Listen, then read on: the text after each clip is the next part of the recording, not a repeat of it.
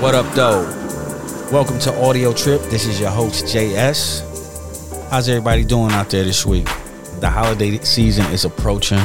I want to make sure everybody out there is being kind to other human beings. Everybody's going through something. So, especially in 2020, we have all lost somebody, lost things.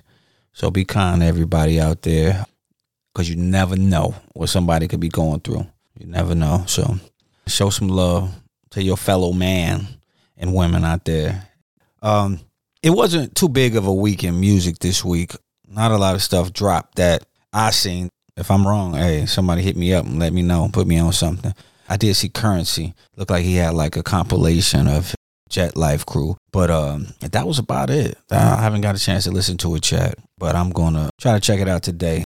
Regardless, there's still a lot of great music out there, so you got to make sure you check it out. You know, don't just sit around waiting for music to hit you. Look for it. You know, find your own path. That's what I say. Look for the music. Find out what you like. Interesting week. The Lions won. You know, I don't know how good that is, but, you know, we are 5-7 now. Beat Chicago Bears. It was pretty good, you know. At least we won. Under the new coach, you know, since Matt Patricia got fired. Thank God. You know what I mean? UFC was real interesting this weekend. I've been digging that. It's been like a UFC fight every Saturday. I've been digging that. That has been a strong suit being in this pandemic, that we are able to watch some kind of sports, you know what I mean? But I am waiting for the NBA, like the exhibition games. They start this upcoming week, so I'm really excited about that. See what my Pistons, see what the Hawks doing. I was just looking at the date. I think it's at the end of December. The Hawks play the Pistons here in Atlanta. And I was like, damn, I want to go to this. I wear a mask just to go. But no, man, UFC was quite interesting. I seen some stuff I've never seen before. I seen this brother. He knocked this brother out with his elbow, dropping him to the floor. Knocked the dude clean out. And my man busted into a split right afterwards. It was very interesting. It was very interesting. You know, if I say so myself, stuff I've never seen before. You know what I mean? Never seen. You know, it was announced this weekend that Floyd is coming out of retirement. He's going to fight Logan Paul.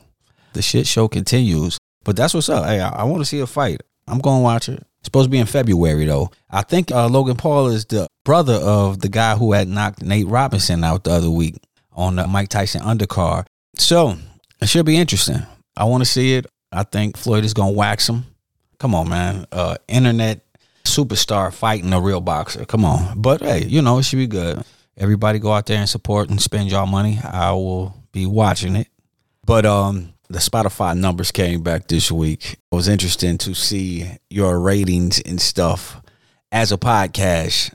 It's crazy. We've had listeners from 8 different countries. That's on 6 continents. So I am missing one. We are missing one.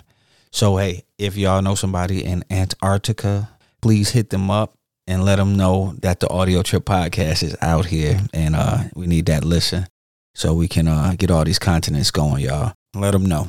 We have a great show today. Y'all going to want to stay tuned for this. We have a great show. I think you're going to love it. I think everybody will love it out there. So I'm going to go right into it after a word from my sponsor. Hey, y'all. It's Earl. The girl's 3D printing time machine Victoria. Christmas. This is the Christmas flash sale. I mean flash sale. We got the new P9031. We got the 312641. We got the 413161. We got the 96131 with the chromed out handlebars. We got the 6191. We got the 9161. We got the 8161. Yeah. And don't forget to mention Audio Trip for your 3% off. And don't forget to tell Earl sent you.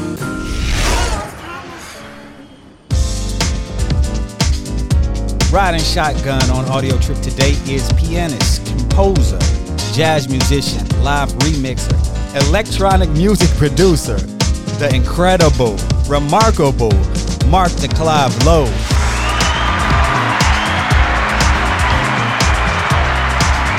Thank you for having me through. It's nice to be here. Yes, indeed. Good. Man. Did you see the last episode of The Undoing? Of course, I saw the last episode of The Undoing. Spoiler alert. Spoiler alert. How did you feel about it? I felt like the white man did it.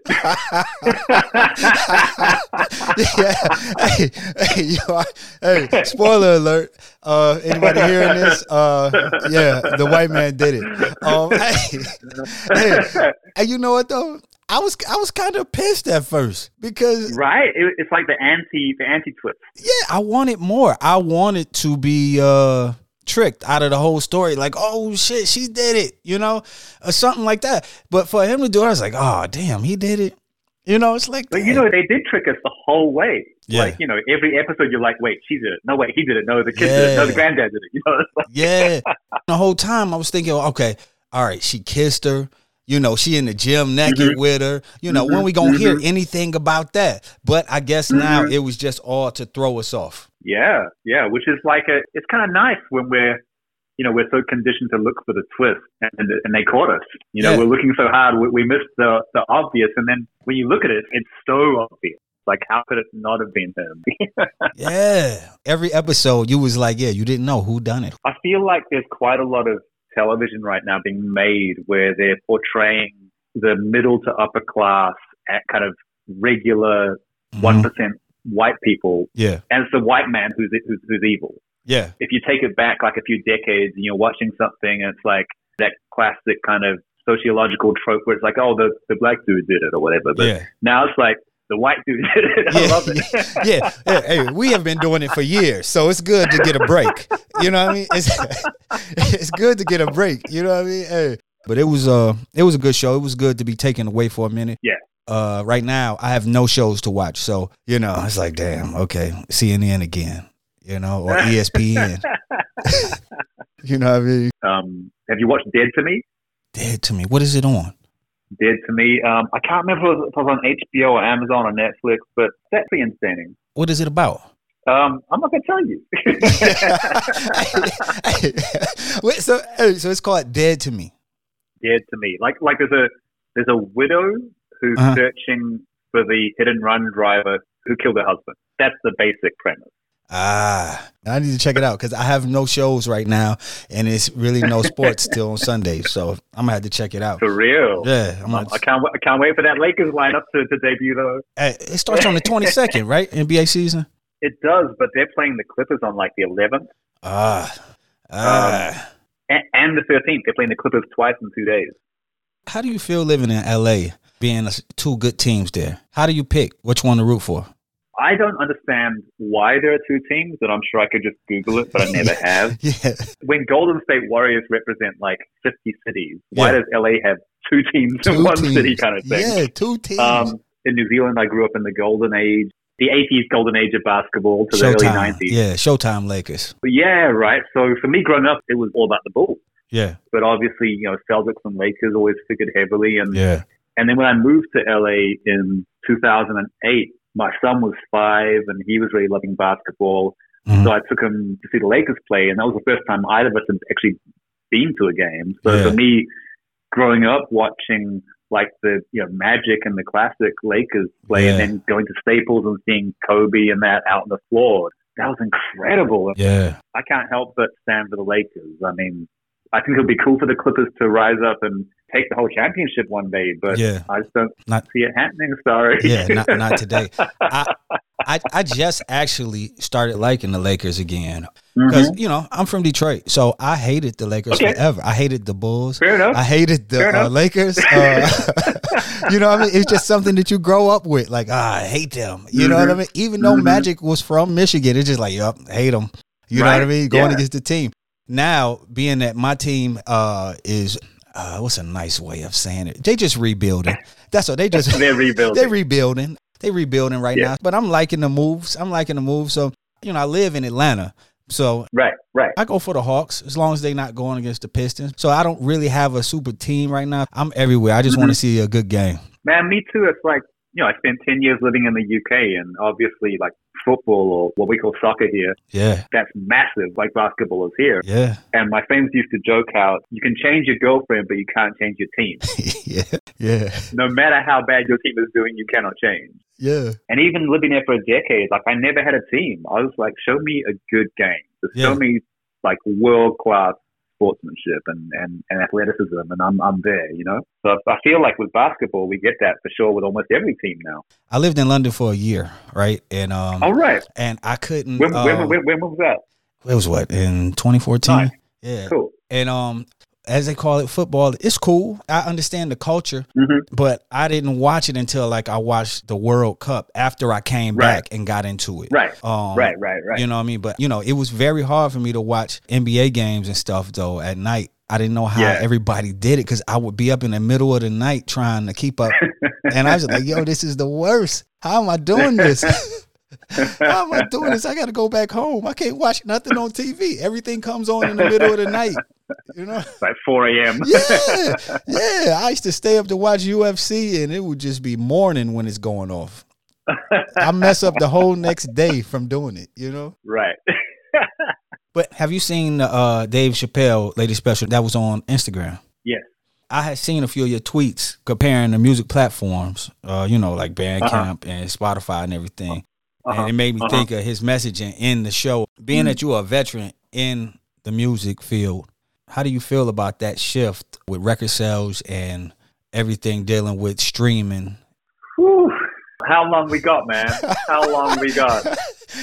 Go ahead. You want me on for the next 10 episodes? And that is our 9-part series with Mark the Cloud Lowe. I mean, on the real, I think the biggest problem right now is that the major players do not give a fuck about music. Yeah. They do not care about artistry, creativity, or anything. All they care about is the metrics of content, and they know that there's an infinite supply of content creators. Yeah. It's kind of like gigs as well. It's like, when live gigs come back, there'll always be cats who want to play, and they'll play for less than the next guy. So, there's an infinite resource there to pull from. And I actually feel very lucky. My international kind of debut record came out in 2000 on Universal. So it predated MP3. Physical was king. We get compilation licenses and make good money from that as well. And piracy was like, you had to actually burn a CD or dub a cassette tape, or, it was like, it took a little bit of effort. So that kind of limited it. And I'm definitely a digital music consumer. Like, I stream for sure. I think it's incredible that we have the entire history of recorded music in our pocket. Yeah. I mean, it's crazy. That's insanity, man. Like, thinking about how we used to drive around with a couple of 100 CD books in the car, and then someone would break into your car to steal the CD book and shit. It's like, it has happened to me many times. I explained that to my son, and he just laughs. He's like, wait, people would break into your car to steal CDs? So the way this shit has evolved, we could never have seen it coming. That's the starters. Yeah. I use Spotify, and I tried to move to Tidal, but Spotify's discovery and algorithm playlist stuff is so good. Like, I actually, I hear what I want to hear, and I find new music on there quite often. Yeah. But the rate they're paying is literally criminal. Yeah. And I think the thing they did last week and I'm guilty too, it's like, so many Spotify artists published that end of year wrap up image, right? With like how many streams you had this year. And, my streams broke 1 million streams this year. So I'm like, cool, that's great. Yeah. Then you post that. And then I'm thinking about it. I'm like, wait, that 1 million streams, that's about $3,000. And considering that most of my releases are with independent labels, which are on 50-50 of net deals, presuming the projects have recouped, then that 3,000, let's take off 20% of the distributor, so it's 2,700 divided by 2 is like what, 1,350 or something. So basically, for 1 million spins, here's $1,000, bottom line, right? on Bandcamp, it's like every now and then someone buys a record or an album and they're paying like $10, and that's $10. That's thousands and thousands of Spotify streams. Yeah. So the value to me is there's no comparison. I am a big fan of Bandcamp. I am 46. I like to own music. You know what I mean? Right. I like to own my music. So, I bought CDs. Like, I had first found out about you. I went to Tower Records here in Atlanta when it was open, and I bought Tides of Rising. Oh, nice. My favorite song was Heaven off of that album. Word. Yeah. And that was the first time I had heard about you. And so just years would go by. I was like, man, so originally I had bought Heritage when it had came out. Oh, nice. Off of Bandcamp. I'm just a real big advocate for Bandcamp because, like you said, a G isn't nothing for. So if you're not Drake, you're not making no money. Exactly. Yeah. And then you see people who you perceive as like fairly big, like, maybe a Pharoah Monch or someone who I'm like, that's a legacy artist. Yeah. They have fans. They've been massive. And then you see what they post as far as their Spotify wrap up, and you do that math. It's like, well, that still sucks. Yeah. There's no point where this doesn't suck. And Spotify can say, well, we're still losing money, but that's not my problem. Yeah. It's like if I want to get someone to come in and renovate my house, but I don't have the budget, then I can't say to them, well, look, I'm going to pay you $10 an hour. They're like, no, the job is a $15,000 job. It's like, okay, well, I can't afford to get my house renovated then. Yeah. But Spotify's not like that. They're like, well, we have a captive, it's not an audience, it's a captive creator base who, that's the thing they take advantage of. We all want to make music. We make music because we need to make music. It's our passion. Yeah. And the ecosystem to release the music got decimated when MP3 happened, and Spotify and to a lesser degree Apple as well, they worked out how to create this thing, which we have to be part of. Some people are like, well, yeah, all independent artists should just remove their music from Spotify. That would not move the needle on Spotify even an inch. Most of their money is coming from Rihanna and Drake and like whoever the top 1% are. They couldn't care less if the rest of us walk. Yeah. And it just hurts us because ultimately, an independent artist makes a few G's a year from Spotify. That's still a few G's. That does make a difference to someone's life, right? At some level, even though it's not fair. Yeah. Yeah. At the same time, I might be playing a show in the middle of Europe and someone's like, oh yeah, I found you on Spotify and so I came to the show. We're suckers for that. It's like, well, Spotify is good because it helps people find me, right? Yeah. And then last week, this thing with the end of year wrap up, all we're doing is advertising Spotify and legitimizing it. And we're telling our fans that Spotify is the platform to find me on, even though it's the worst platform for me, economically speaking. I think what Bandcamp are doing is wonderful. They care about the artists. Yeah. The people who run it, they've all had experiences running independent labels or being artists. They're all DJs. They're all heads. And I swear that the upper tier of people who run Spotify are not heads. You'd be like, what's your Desert Island Discs? And it'll be Celine Dion probably. It's not going to be some deep shit. Yeah, for real. and that's a problem. It's like that is. We have arts institutions all over the world, contemporary galleries and stuff, and those are all curated by people who love the art. Yeah, they might put an artist into the Whitney or MoMA or wherever, and it might be the most progressive, unexpected new thing. Yeah, but they're like, no, this is art. This has to be shared. This is progressing the culture. Yeah, and so I think in music we've got to a point where the big players, they're not progressing the culture. And I feel like the major labels are as guilty as Spotify. Where's artist development gone? Where's it gone that an artist can just sound completely different and the label will support that rather than, you got to sound like young such and such or we're not going to put this out. I mean, it's a problem to me. And it really is. Culture evolving is part of what makes society evolve. And don't think it's a far cry to say that the healthy evolution and development of culture, or the lack of that, aligns with the weird political and socio-political state of the world, and especially America today. Yeah. I think the fact that Bill Clinton played saxophone actually has something to do with him being a reasonably good president. And I think the fact that Trump is obviously devoid of any arts or cultural Any. interest or talent or ability or enthusiasm whatsoever, actually has to do with how he rules as well. Yeah. You know, so Yeah. we cannot undervalue the arts and culture. It's just so important. Yeah, that's very true. I see it's alternative things that you were doing. Like, how is the Patreon community? Oh man, I love Patreon. So the first thing I'll say is funny is there's a number of people still don't know what Patreon is. Yeah. And the joke is that everyone knows what OnlyFans is. Yeah.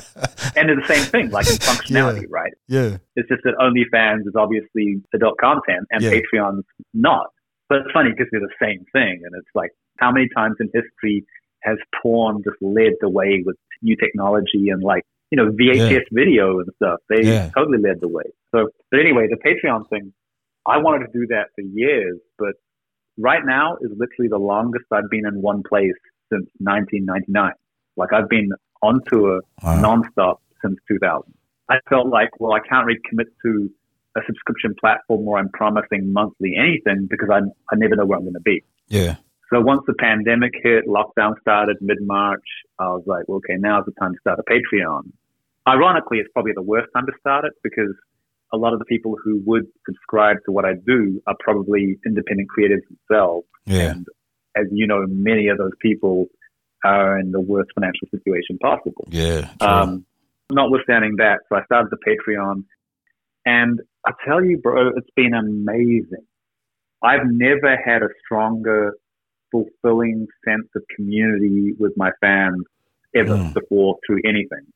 We do stuff like, you know, each month we do a community Zoom chat where I invite everyone to bring some music they're inspired by that month, and we all listen to music together and talk about it together. Oh, that's dope. Even that kind of shit, it's like, that's not part of our culture anymore. Yeah. A new record comes out, we'll listen to it on our phone, and you might text your boy and be like, yo, check it out. You know, here's a Spotify link.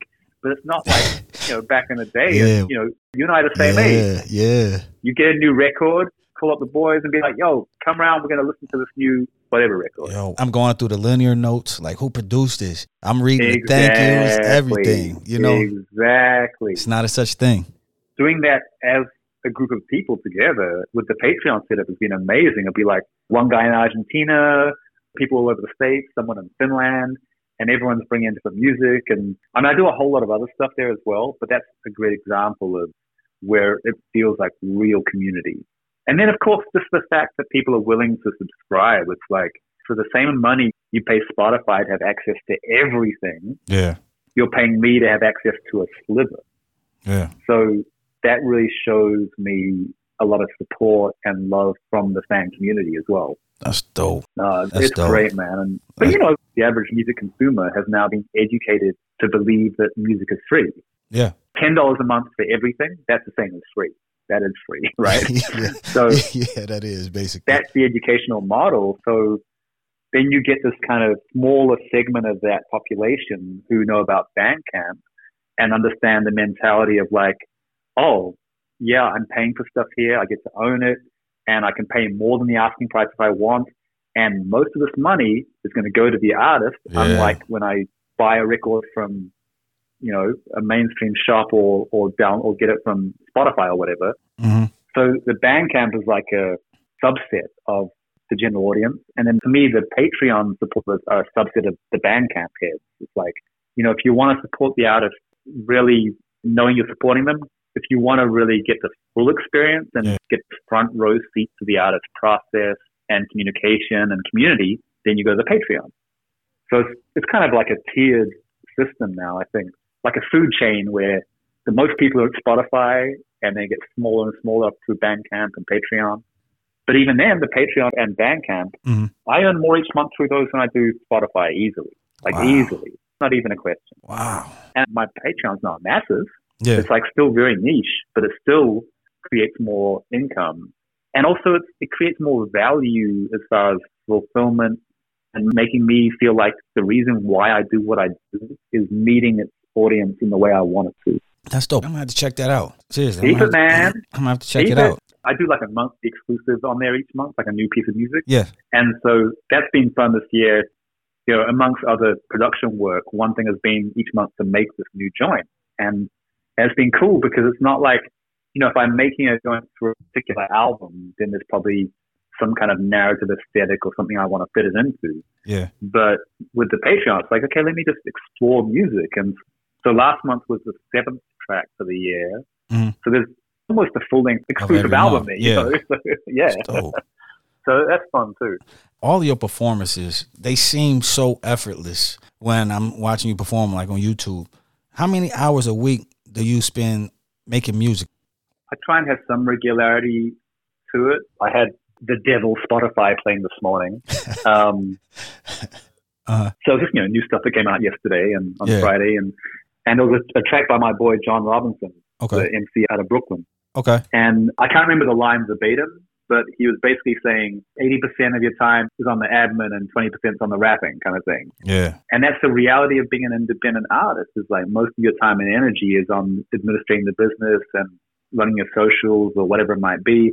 And then you try and carve out time to actually do the art, which is the reason we're doing it in the first place. I try and make sure every day I create something. And if I'm not working to deadline on a project, then I'm just kind of jamming and messing around. Do you wake up like, today I think I'm gonna do jazz, or I might do electronic? How does that work? Do you just go by the feeling or what? Unless I'm working on a specific project, I'm just going with the feeling. Mm. That's been something interesting with me through my career, is just kind of, juggling these different things. I grew up as much a jazz head as a native tongue hip hop head, as a jungle drum and bass head, and then later as a house head. I never felt like an interloper. Like those are like cultures I really immerse myself in. Yeah. As far as the music goes, I look at them like colors. It's kind of like if you're a painter and you have a palette, it's going to have different colors on there. And if you want the green, you're going to mix the blue and the yellow together so you get the exact shade of green you want. But another artist might be like, no, I only paint using blue. Yeah. And that's chill. I can dig that. But, I like the palette. Yeah. To me, there's no difference really between, say, jazz, hip hop, broken beat, and house music. Yeah. Like, it's just music. What's the big deal kind of thing? So no doubt. For me, it's very much intuitive. If I'm just making music for myself, then it could go in any direction. Absolutely. That's dope. I seen in October you had released Dreamweavers, the collaboration, with Andre and Tommaso. Yeah. Was it uncomfortable basically leaving the production to somebody else? There was one fiery moment, which I wish it had been caught on video actually, because it was pretty fiery. But generally speaking, no. There's two things here. This is the first trio record I've done, like kind of conventional jazz trio since 1996. And it's the first album I've done which I haven't produced myself ever, I think. Wow. In theory, that would be a challenge, but I just got to a point now where I think I've done like 20 albums, and there's probably hundreds of remixes and collaborations. Yeah. And I'm at a point where I understand that an album is a moment in time. And I feel like when an artist makes their first album, there's this feeling of like, oh my God, I got to put in everything that I love into this one record. Mm-hmm. But you don't, because there's going to be more records. So in that respect, it was actually really liberating for Tommaso and Andrea to come to me and be like, man, we want to produce your next record. You don't have to worry about anything. You don't have to worry about the studio, the mix, the licensing to the label, anything. Just turn up with some music and play. Oh, and by the way, you can't bring your electronics. That was their thing. I was like, oh shit. Okay. So we're going to do a trio record. Like, okay. And that was super fun. And the outcome is a record that would not exist in my catalog had they not produced it. Like, if I make a trio record, it'll be a different record. No question about it. And I love the record, but I recognize that point of difference. It's like, if you're going to have Dilla produce your record, it's going to sound different to if you did it yourself, or like whatever it might be. So yeah, man, it's been a really fun and very blessed experience to do that. And I'm a control freak. So to have an experience which is positive, where I let go of that control, that's a massive learning opportunity for me and a growth opportunity for me in trusting process and trusting collaborators more too. So you wasn't at home like, oh, they better not fuck this up. Man, I have not talked about this publicly at all. I'm not going to go into great detail, but there was this one moment where I was just like, I was losing my shit. And the specific person I was talking to on the other end of the mic, who was ostensibly producing the session right then, I just felt like, yeah, you don't know what you're fucking doing. It was one of those. But I feel like that happens in the best of collaborations. Like you find that point of friction with your collaborators. It's almost like a kid. You know, like little kids will push a boundary until the parent snaps.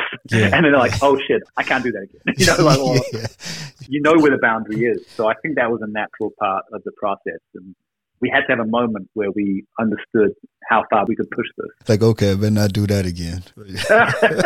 Well, I was actually thinking, man, okay, he better not do that again. It's all part of the fun, though.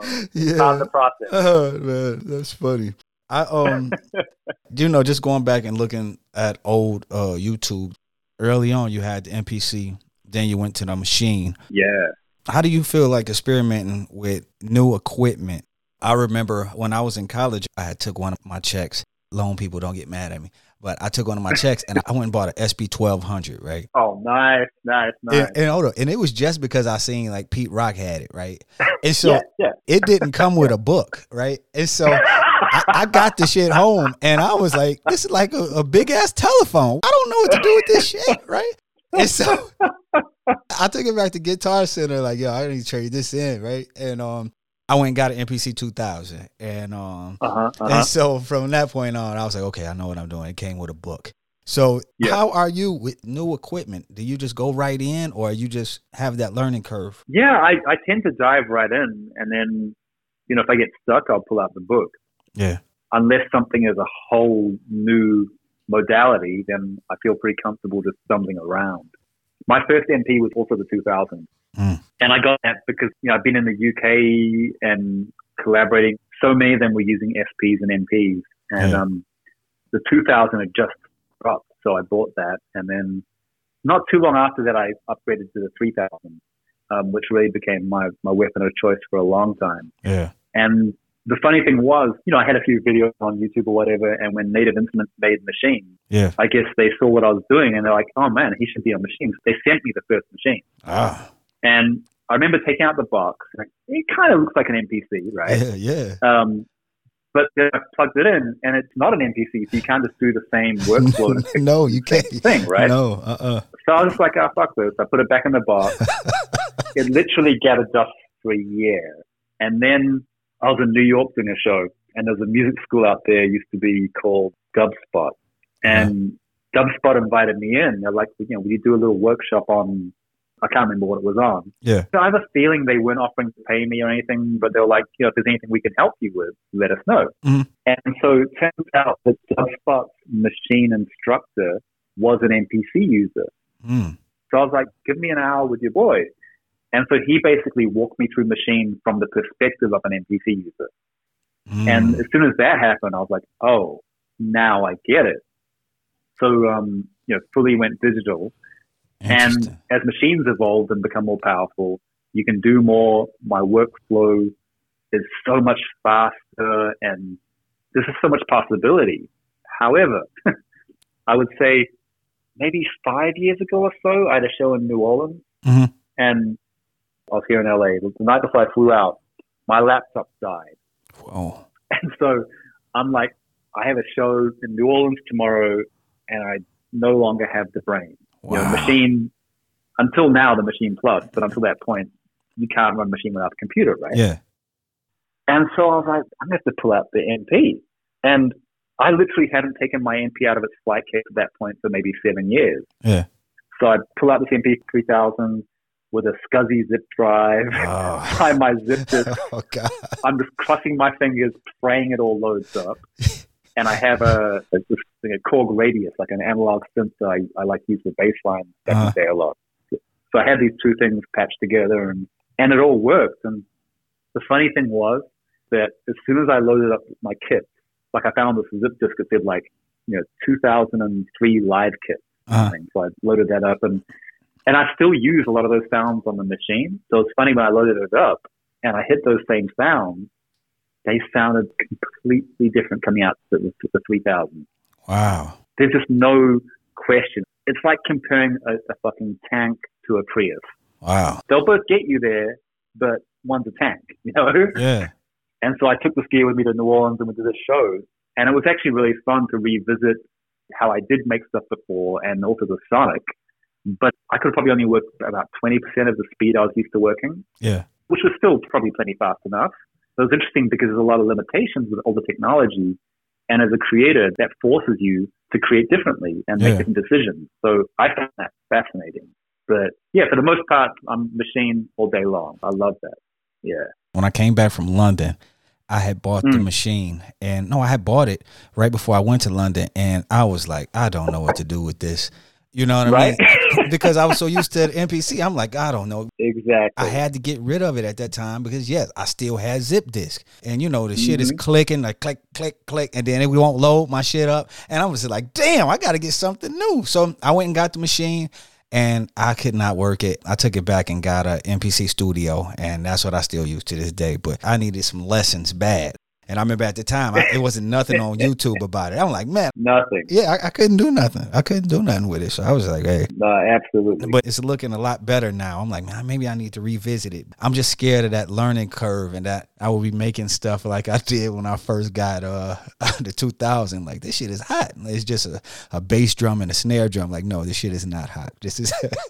I swear, even when I switched from the MPC from the 2000 to the 3000, it was like, I was used to using the 2000 like live in studio. I could kill it. It was all good. Yeah. And I get the 3, which is ostensibly the same machine, just different circuitry basically. And like the beats I made just sucked. They were so bad. I couldn't understand it. I mean, I guess it's like any learning curve. You just got to stick with it. And then one day it just was like, okay, cool. Now I got it. Yeah. I feel like if we have faith in ourselves and we know that the tool works, I just don't know how to work it yet. So once I know how to work it, we're straight, Yeah, that's true. That's true. Yeah. That's really true. I was admiring some of your album covers, like Church Sessions and Heritage 1 and 2. The cover art on your projects, do you have a lot of input into it? Yeah, absolutely. I mean, it differs from project to project. Yeah. With Heritage, I knew the artist I wanted to work with. His name is Tokyo Aoyama. Okay. He's in Japan, and his stuff is actually, most of it is very kind of b-boy, street art meets Salvador Dali kind of. Yeah. But it's definitely got a real black contemporary music feel to it. And I knew I didn't want that for the Heritage record because the Heritage project was a lot more, I guess, subtle and personal. Yeah. But I know he's a great artist. So I just said to him, I was like, let me send you the record and see what you come up with. And so the first Heritage album, he sent me a pencil sketch of a couple of things. And one was, what is the final artwork? And so I loved that straight away. I was like, that tells the whole story. You put a Japanese garden inside the grand piano. Like that is the story. But then I decided that the album was too long. So I was going to divide it into Heritage 1 and Heritage 2. So I hit him up. I was like, yo, I need another cover. And he sent me a sketch, and it didn't resonate with me. So I was like, look, what if we use the same image, but if you put a Bon-Odori, which is a Japanese summer kind of dance festival, if you put a Bon-Odori inside the piano instead of the Japanese garden and make it nighttime instead of daytime. And so he did that, and it was perfect. It was kind of this day and night juxtaposition through two records. So that was a really collaborative effort. It couldn't have happened without his inception at all. Yeah.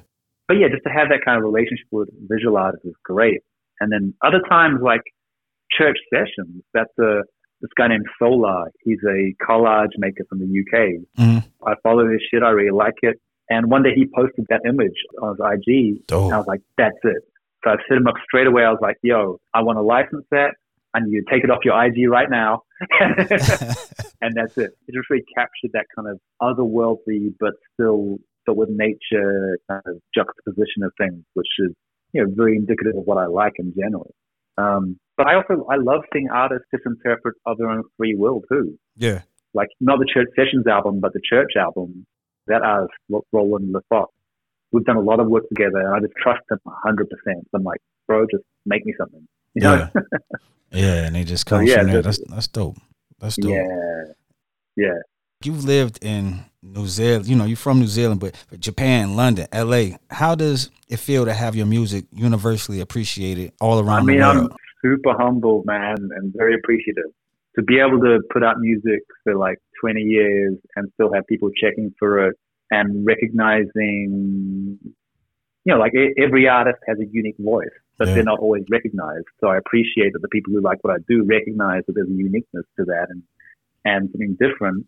And then also the breadth of it, like, you know, I really appreciate that someone's not freaked out when I put out like an esoteric Japanese jazz record one day and then a banging dance floor joint the next day. You know, that doesn't seem to faze people. So I appreciate people are really open to that. And I think it also speaks to the kind of globalized nature of culture today. It's like, you know, jazz and hip hop are great examples. You know, two undeniably incredible, great Black American art forms, which have permeated literally every corner of the globe. Yeah. You go to Beijing and you'll find kids who are like just killing jazz musicians or making killing hip hop beats. And someone's rhyming in Cantonese over it. And, you know, that the way these forms of music had their own kind of diaspora and evolved into different iterations in different cultures and communities, I think is a really wonderful testament to humanity and how we are all united, but we all have our different points of view, but those points of views don't have to kind of erase each other.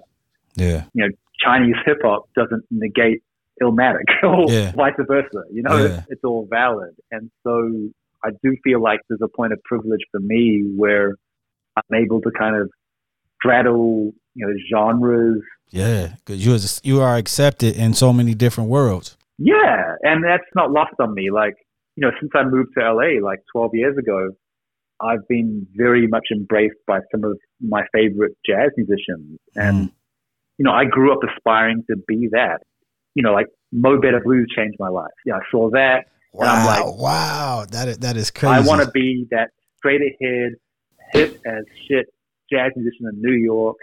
I want to play with Art Blakey and Betty Carter and Manfred. And that was the world to me. Yeah. You know, I like to say I tripped over a drum machine on my way to the dance floor, kind of metaphorically speaking, and everything changed. But then to grow up listening to so much heavy jazz and then come here to the States and be embraced by not just that community, but some of those actual specific players that I grew up listening to. Yeah. And then recognizing that I had something different to offer them and to create together. I mean, I couldn't be happier. That's really special to me. Yeah, that has to feel good to be accepted by people that you looked up to growing up. Yeah. It's wild because growing up, hip hop got me into jazz. You know what I mean? Yeah. My father always listened to jazz and was a musician, but I never listened to it until Tribe, Gang Starr, growing up, and you end up hearing the samples and you end like, oh no, this is hot. So you get into it from that point. Absolutely. You learn to appreciate it. And just like you said, yes, you must be 46 also, because Mo Better Blues is my favorite movie of all time. You know, when I first seen Mo Better Blues, it made me see how cool jazz was. And I was like, damn. So hip, man. Yeah, I was like, yo, jazz is cool. Oh, the music. Yeah. I was listening to like Miles Coltrane and stuff, but I hadn't really come across that.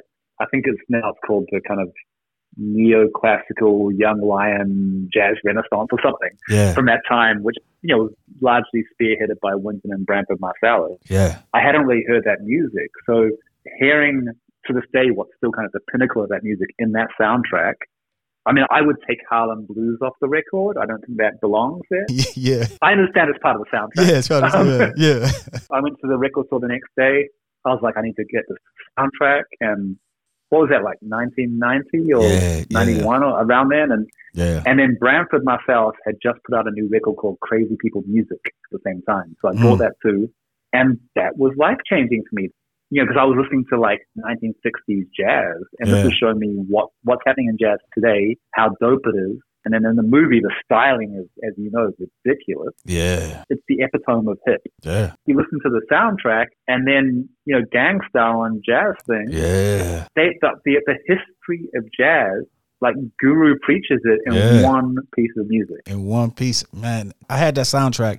I bought it 2 times. Yeah. And I still don't have it right now. Just like you was talking about somebody breaking in your car stealing your CDs. They got me. And you know the messed up thing? I remember the CDs that I don't have now that was in that damn book. You know what I mean? Right. My Omar singles for Fine Wine. He had these singles and it had just these one-off songs on there. And they was in that damn book. My Mo Better Blues CD was in there also. But, you know, hey. I can't find it on a lot of stuff. So, you know, hey, it is what it is. You know? I mean, it's funny the stuff which hasn't been reissued. Like, there's definitely, Mo Better Blues has been obviously that's streaming now. But there's still a lot of stuff from the 90s which is not available on streaming services. And I do similarly. Sometimes I think about my CD books and I can picture what's on each page. Yes. And it's so different with digital music now where, you know, I don't remember what albums are saved on my Spotify or whatever. Yeah. And I think most consumers, like a new record comes out on streaming services and it'll have their attention for like a day or a week and then it's gone. Yeah. It was different when, you know, we've established we're the same age. So you remember like saving up your money to buy that new record and you live with that record, you know, over and over again. And it becomes part of your soundtrack and your story. And if you put that record on now, like 20 whatever years later, 30 years later, it takes you back to that moment. Yep. I don't know if streaming culture has that same I don't think they'd be able to have that. I really don't think they'd be able to have it because we engulfed the music when it came out. You know what I mean? You know, we really listened to it. And so I remember albums that came out certain days, the albums I bought with it at that time. I remember when I bought the Low End Theory. Right. I bought the Low End Theory and Too Short on the same day, right? I bought them both on the same day, right? And you know, I listened to one more than I did the other, but you really remember those days. And now you don't remember anything like that when you have music, listen to it, because it's almost like something that you purchase, you will appreciate a lot more than something that was given to you a lot of times. Or that you just go and just play on your phone or whatever. Yeah, absolutely, man. You just appreciate 100%. It more. Mark, so where can everybody find you at? For sure. I'm really easy to find, like whatever your preferred platform is. You type my name into the interwebs and I'll be there, Mark the Clive Lowe. But the place I really want to see people at is my Patreon to really, you know, build community and share some special stuff. So that's patreon.com/MDCL. But yeah, I'm reachable every which way, you know, whether it's IG or Twitter or whatever it might be. I always enjoy connecting with people and, you know, it's building. So yeah, come say hi. No doubt. We will do that. And I'm going to join your Patreon.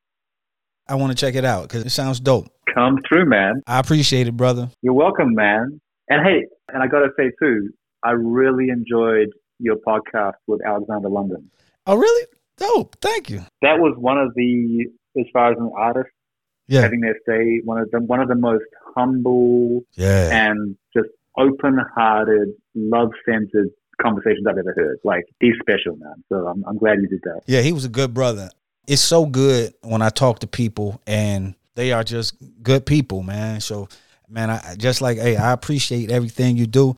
And, you know, I am a fan. After seeing so much that you have done through the years, I was just like, yo, like, oh, he's going to be on the show. I was really geeked about it. So I've been waiting for this day, man. Oh, man, thanks for having me. I just always been into so many different kinds of music. So, man, it's dope, man. I appreciate you being on the show, man. And we're going to promote everything you got. So I'll hit you on Patreon and see how everything going. 100%. I appreciate you, man. Thank you. All right, no problem. Man, that was good talking to that brother, Mark the Clive Lowe. That was a great conversation. Make sure that y'all go out and support his Patreon and purchase the music on Bandcamp. You know, you can't stream it, but the artists get more if you buy it on Bandcamp or support the Patreon. And you can also get exclusive music and just exclusive information from the brother. I also want to thank everybody who has been coming to the website and who I've bought merch off of the Audio Trip merch store. If you don't know about it, if you missed Cyber Monday, we are still giving 10% off. And you can find us at audiotrippodcast.com. And you can also catch us on Instagram under Audio Trip Podcast. And don't miss that show. You know what I mean? Go in there and check out, see if something you like. You can also find all of the Audio Trip Podcast episodes on our website, and that is audiotrippodcast.com. Go back and listen to some of those episodes that you missed. That's a lot of good stuff in there. This is from your man, JS, and the Audio Trip Podcast. Y'all take care. Have a good week.